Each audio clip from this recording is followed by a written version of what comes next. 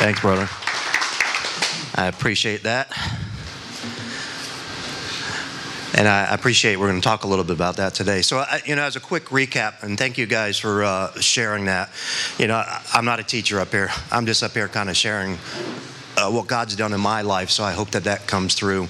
We talked about the values. We talked about having a value statement, really, really delving in and seeing what it is that our core values are. It's so important in our life because that leads you to creating a vision. And as I was reading this, I didn't share with you guys a couple of weeks ago, but one of the greatest vision statements that Paul says is, for me to live is Christ, to die is gain. Can you imagine that as your vision statement, right? That's your vision. When he says it in the middle of a prison. It's not like jail today, which is probably a lot nicer than it was back then. Imagine that is his vision. That's just amazing. And we talked about finishing the race in the second mission, how important that was to keep our focus on God, despite everything that was going on around us. And it's so easy to kind of get displaced, and it's so easy to kind of overlook and forget or not even see God. And remember, we shared the experience. Hopefully, how many of you guys, if you didn't know the arrow in the FedEx truck, that right after that, we talked about that, you see the arrow, you see FedEx trucks everywhere. Anybody see that? Good. I did as well. As soon as I turned out, a FedEx truck turned in front of me. And every time I see a FedEx truck, all I see is the arrow. And every time I see the arrow, all I think about is God, to be honest with you. Because that's how that story came to me, and that's why I wanted to share it to you. So when we delved into those two things, and then we get to this third week here, and we need to talk about, well, where is all this happening? And I think the ultimate mission field is our jobs. And I think that's one of the arrows that we overlook sometimes because we get so busy. The Apostle Paul wrote, Colossians 3:23, whatever you do, work at it with all of your heart as if working for the Lord and not for men. It doesn't make a difference what you do. It doesn't make a difference what uniform you have, how many stars you have on, how high you've made it on a CEO rank. And I think sometimes, in this world, we kind of get caught up with that stuff. It doesn't matter what you're doing if you work at it with everything that you do as if you're working for the Lord. And I think that's a very valuable statement. I was reading over, and I'm sure you guys, we've all thought about Billy Graham recently. He had recently passed away, and some of us watched the funeral, and what an amazing mission that guy was. If you kind of look to some examples, he is certainly one. But he had done some mission research, and I thought this was just amazing as I'm reading through and studying through some of my stuff. And this research that he did revealed a couple key elements, and one of them that most conversions of Christianity happen through personal relationships. Most of them through personal relationships. Think about how well we know our coworkers. And I know we have some pastors and some guys who've led churches and done some amazing things in there. But sometimes we look at them, you guys are the ones that are bring people to Christ. But the fact of the matter is that we meet people every single day. We work with people every day, 40, 50, 60 hours a week. Some of these people we hang out with longer or more than our family and our friends. We know everything about them. We know how they handle adversity. We know how they handle victory. We know how, when they get a project that they don't want to do, what it is they say and what they do and how they react to that. And every single one of those things is an opportunity for us to serve. It's an opportunity for us to be example to other people. And I think that's just amazing. John MacArthur had wrote this, and you guys are going to see this again later because I didn't have to come up with questions. He did it. You are the only Bible some unbelievers will ever read, and your life is under scrutiny each and every single day. What do others learn about you? Do they see an accurate picture of your God? Man, isn't that a powerful statement? Absolutely just amazing. I want to share one story, and I shared it with David the other day, and I got to share it with you. February 11th, 2014, Deputy Sheriff Scott Pine was killed in the line of duty. He was responding to a burglary call. A suspect they had got him out, and he took off running. He ran after him because he was a good cop. And as I ran through a couple buildings, or around a couple buildings, I'm sorry, a couple residents, the individual actually ducked behind a corner, waited for Scott to come around, and he killed him. And he was killed in the line of duty. I had met Scott. I didn't know him very well. He started working for me when I was with the Orange County Sheriff's Office. And I first met him, as you guys know, I did most of the defensive tactics training for the Sheriff's Office. So I really enjoyed doing that. And from 1999 until I left there in 2012, just about every deputy sheriff had come through my ground combatives class. And we had the opportunity at the end of the 8-hour class, as one of the things that I do is I grapple for 2 minutes with every single student. To make sure that they learn the process and to utilize my skills, keep myself honed. I remember meeting Scott. He was a big guy. He was a wrestler. And he's probably about 6'1" or so. He's a good 240 pounds. And I remember at the end of class, now I'm getting a little bit older. When I started this younger, it was no big deal. I can go to 20, 30 people and just grapple. And now I'm like, man, this is getting tougher. But I have some instructors that I brought up so they get an opportunity to do that. And I remember, it's like, I got to go against this guy. And I'm like, oh, man. But this guy had the heart of the lion. I just remember there was something different about him. And I didn't know him much more than that. I since know him a lot better. Well, let me tell you about Scott's story. So a couple months before Scott gets killed, he goes to a domestic violence call, a call that we've all gone to hundreds of times, and we know how bad this can go. This particular time, the facts of the situation were such that Scott had to arrest the female. He knew that he was going to have to arrest her. We have a pro-arrest policy. It wasn't a matter of if and or but. It was a mutual kind of situation, but I don't know if she got the better of the deal. He had to arrest her. Had to happen.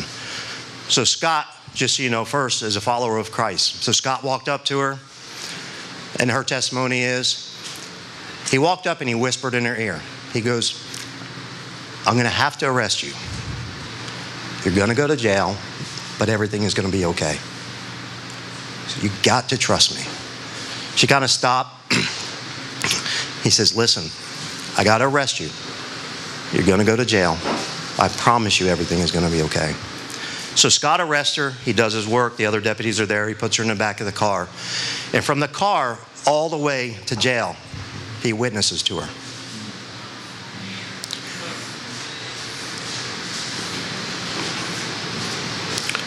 He tells her about Christ. Tells her that she doesn't have to be in that situation. Tells her that there are better things out there for her than that.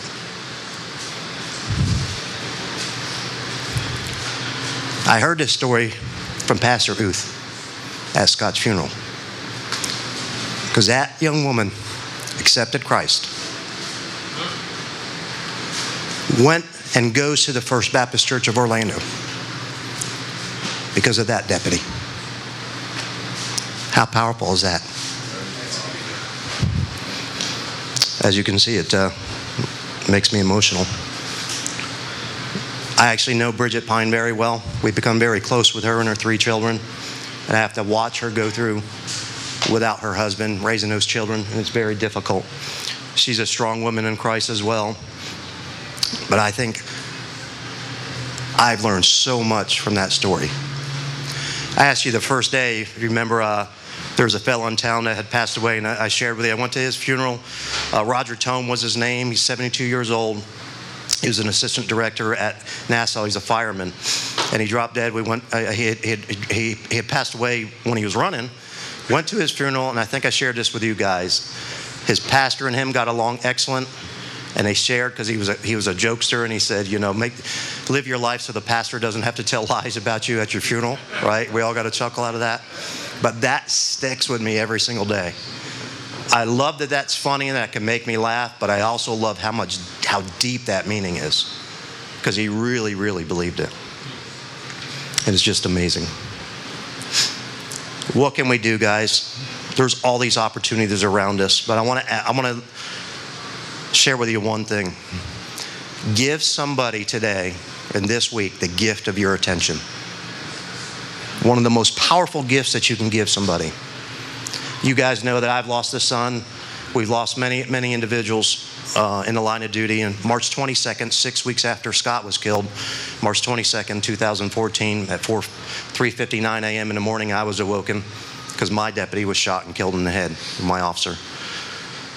The interesting thing about that entire thing, I had just taken this job about a year and a half ago. You guys know the entire crazy story.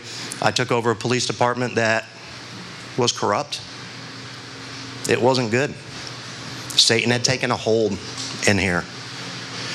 Within 3 months of taking over this agency, I had to make difficult and tough decisions. And I eliminated my entire staff. There was nobody left. Nobody left. But I do know that God gave me a vision and He gave me a mission to rebrand, rebuild that agency. And we brought people in that I trusted, and I brought people in that I trusted with my life and I'd been working with for years and years, some of them. And I also knew that they were Christians and I wanted them by my side.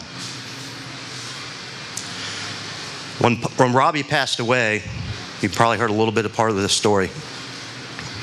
It was chaos. We're a small agency. I came from a big agency. It was absolutely crazy to organize a massive funeral. 3,000 people showed up at a funeral, 5-mile procession that was going. Just craziness for probably 3 days. I don't think I slept but a couple hours. It was just a lot. But I knew we had a mission. This was just a short mission in this particular time. The night before the funeral, I'm driving back to the town of Windermere. If you guys remember that day, the town did an amazing job, and everybody it was a sea of blue. Blue ribbons were on every single house. Blue ribbons were on every single tree. It was really such an honor. But my deputy chief was sitting next to me in the car. I'll never forget this. And it was busy, it was crazy, everything that we've been through to try to build this agency up. And now we had the first officer ever killed in the line of duty in this small place. And she says, "Are you glad you took this job?" And I didn't hesitate. I said, "Absolutely.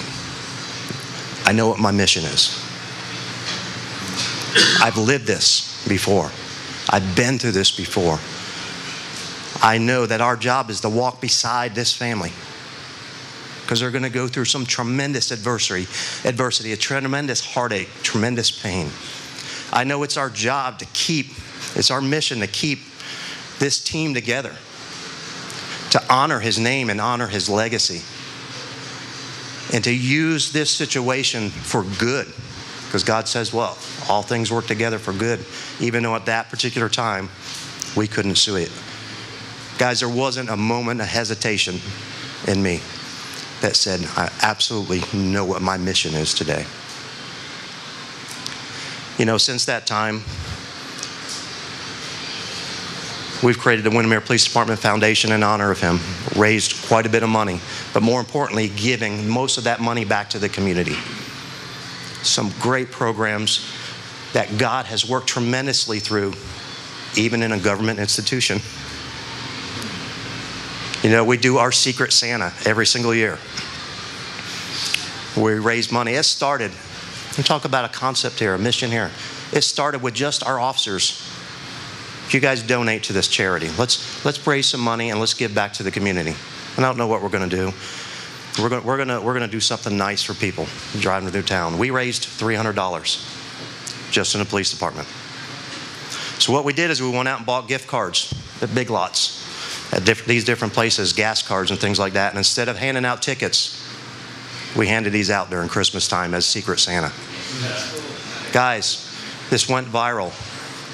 $300 when people saw what we were doing, wanted to donate, went to $3,000 that we were able to give out, that God was able to give out. Just amazing. I'll never forget one day standing over here right at the dollar store, and we would just stand there. We wait for somebody to come in and pay for whatever they had bought. And you can tell when some folks are really being frugal. I'm not going to take this, I'm going to take this, I got to keep it down, and we were able to pay for that. And I remember a lady just hugging me and just saying, thank you, God bless you. I needed that. Just amazing. So guys, I hope over the last 3 weeks, I kind of saved the last one to share some stories that were a little bit personal to me, but that you have taken this to heart. And Dago, thank you so much. What is my value? What is the vision that I want to have? What do I want to leave? What is my mission? I'm built to be organized. I'm built in that manner. I know not everybody is, and everybody's got some really great ways of doing some other things, like other incredible things. I have done none of this. I've just allowed God to use me as his vessel. And I hope and I pray that I continue to do that. I hope and I pray that day comes when you guys get to stand at my funeral or see me at my funeral, whatever the case may be. If I get shot and killed in the line of duty, let me tell you one thing. Nobody can kill me, because I decided years ago to give up my life for people already. So always remember that. Nobody can kill me.